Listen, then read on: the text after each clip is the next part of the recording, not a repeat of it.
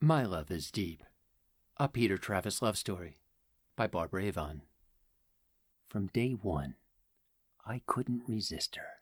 And as I smoke my third cigarette, I wonder if I could resist her now. After all these years, I know I still love her. But the idea of it seems crazy. Why would I want to reopen this old wound? Although we've aged, I know she is probably just as beautiful now as the day I met her. Just as passionate and loving. What if she wants to meet me to tell me something I don't want to hear? What if she just wants to show me how happy she is without me? Now that I think about it, none of this makes sense. Why would she wait all these years just to come back to me now? How does she know I'm not married? What if she is married? This last question struck the most fear in me. I couldn't risk seeing her again only to realize my love for her and lose her for a second time.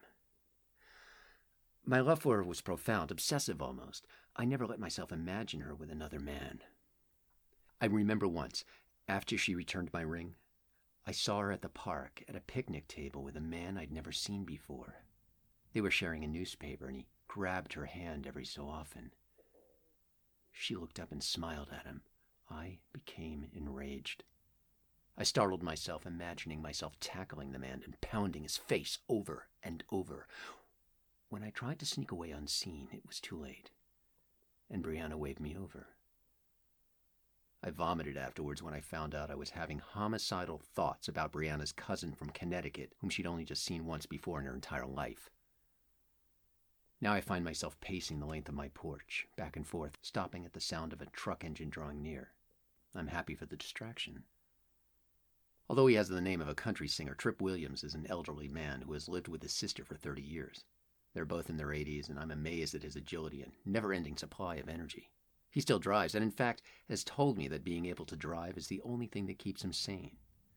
Gotta get away from that old coot. You know, the other day she put my dentures in the microwave. Yep, just put them right in there with a little bleach in the water. Cleaning them for me, she said. I had to laugh at this because, although I knew his sister Claudine to be a sweet old lady, she was also prone to do silly things like the time she unscrewed and hid all the light bulbs in the house to save on energy. Trip lives down the road and comes by every once in a while to give me Romano beans from his garden. It was September, so I knew it would be the last crop until next year. In exchange, I would go over to his place once a month and fix things that required the attention of a younger man, such as roof shingles or eaves troughs.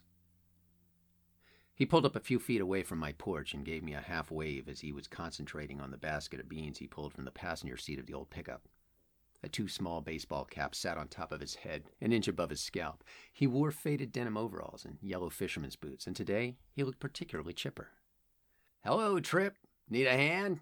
I set down my coffee cup, but Trip just half waved at me again. For what? Standing ovations or for dancing monkeys? He looked at me, a serious expression on his face, and then burst out laughing. Just fooling you, old boy. I know what you meant. I surveyed the overflowing basket and said to him, These look great. Thanks, Trip. Can I get you some coffee? Don't mind if I do. He sat in my rocker as I went inside to pour him a cup of coffee, and against my better judgment, added 4 sugars and 2 shots of cream, as he said he preferred it as sweet as possible. Back outside, I sat on my porch steps, and we were silent for a moment, enjoying the quiet for what it was.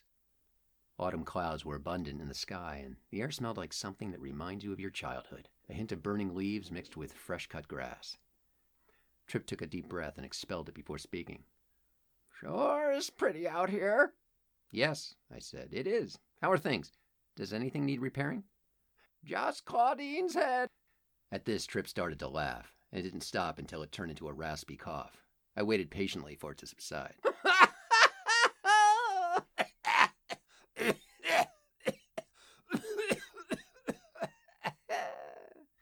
No, son.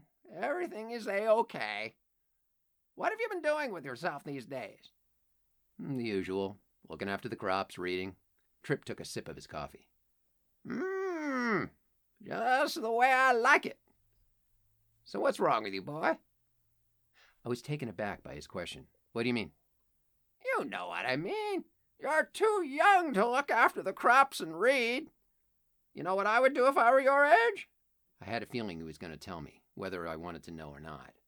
Probably be off exploring or something. Maybe Mexico. Hang out with some senoritas. Tripp laughed quietly to himself and looked at me as if I had just grown purple hair. So what's wrong with you? I'm fine, Tripp. I'm happy. You sure don't look it.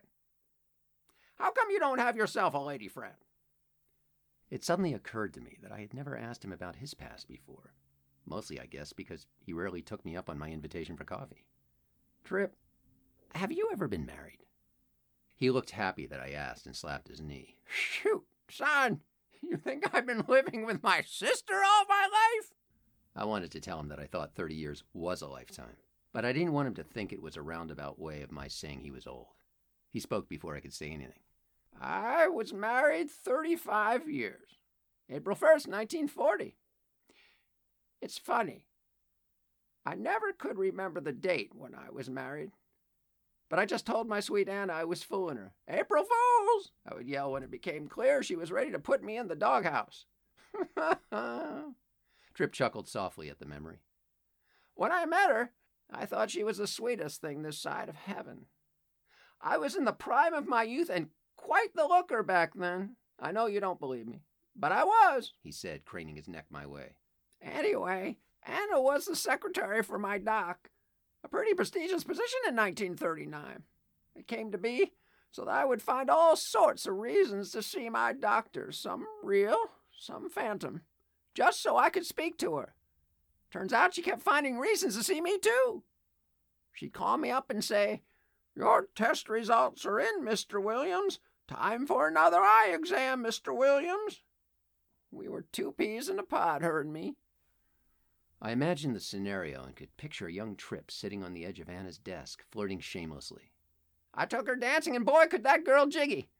Every eye in the place was on her. She looked like Rita Hayworth and moved like Ginger Rogers. When I asked her to marry me, I said, "Baby, if you won't say you'll be mine, I don't think I can go on living." She thought that was very romantic. A few raindrops started to fall, but neither Tripp nor I noticed. As the story progressed, we both became enthralled. From that day forward, I was a changed man. Anna was my light, my life. We had 3 kids, but only 2 survived. She almost died in childbirth with the last one. Damn fool doctor said, "I can take your wife or I can take your child, Mr. Williams, but one of them has to die." As much as I wanted my baby, I couldn't lose Anna. She and I could always have more children, and that's exactly what I told him. I couldn't imagine how Tripp must have felt at that time, and I had a newfound respect for the old man. Was she all right after that? I asked him. Yep, strong as a racehorse. 35 years later, the Lord came and took her from me. She fell down the stairs in our home and broke her neck just like that. Jesus, I'm so sorry, Tripp. I didn't know what else to say. Ain't nothing to be sorry about now. I made my peace with it, but back then, let me tell you, it was like the devil himself jumped under my skin. Our kids lived thousands of miles away with their own families. I was just about the age you are now when it happened, and I thought, well, this is it. Ain't nothing left to live for. I entered a deep depression. Didn't eat or sleep for weeks. I just kept wishing for one more day. Tripp was quiet for a while, remembering, I suppose, his love and his grief. That's when Claudine moved in with me. Her husband died in Vietnam. Weren't for her old coot, I would have died. It's amazing what we don't know about the lives of others, their struggles, their joys. The love they have had in their life and the love they have lost is tucked away in the depths of their heart. I silently hoped that my story would not get lost with the years. But what kind of story is it? Even I didn't know how it would end. Well, son, much as I enjoyed my trip down memory lane, gotta get back to Sis and make sure she's okay. I worry about her, you know. I knew better than to try and help Tripp stand from the chair, so I waited patiently, thinking about what he just told me. Finally, I shook his hand, and he shook my hand in both of his. Peter, if you're thinking about one woman of your own, the answer is always staring you in the face. If she didn't matter to you, you wouldn't be thinking about her in the first place, right? I didn't know how he had read my mind, and he was right. I nodded my head, finally acknowledging that I knew my story would always begin and end with Brianna. He gave me a final slap on the arm and nodded his head furiously, as if he had just had a profound revelation. "Drive safely." "I always do."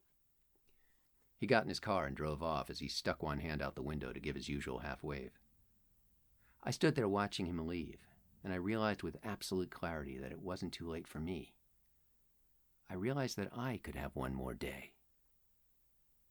I like to think of myself as easygoing, riding the waves of life as they come at me, never really fighting the flow. In reality, it's an excuse for the fact that I can't make a decision to save my life. Brianna would become so angry with me when we were getting ready for an evening out. One night I had picked her up on a Friday on my invitation to get some dinner, but I wasn't really sure where we should go. I worked 12 hours that day and I was tired, but I wanted to see her. I had already dismissed 5 of my own suggestions for venues when she started to get angry. "Who cares where we go? I'm hungry. Just choose already. What's wrong with you?" "Listen, Bea, I'm not a mind reader. I could use some input, you know." "You invited me, Peter, so you should choose." I would lose my temper at that point and counter back much too loudly. "Fine, I'll choose the restaurant. You just sit there looking pretty." Of course, Bea's passion extended past the bedroom. She stood her ground, waited for a red light, and jumped out of my car, not caring that it was snowing, and the walk home would take an hour. She was old-fashioned and liberated all at the same time. In her mind, chivalry meant having a plan when picking up your date, and God help the man who showed her any disrespect. A little blizzard wasn't going to stop her from proving that point. But now, just as I knew my own name, I knew what I had to do. Yearning is a prison. The key to get out lies slightly within our reach. Only a fierceness of determination makes us stretch to grasp the key. Fear becomes an ally. It helps us stretch further. I was scared to death, but I couldn't wait another minute to get started. Although Carl would not approve, I had no choice. Logic seems to fly out the window when love is concerned. Tripp's story just solidified everything I already knew. Without a doubt, I needed to see her again.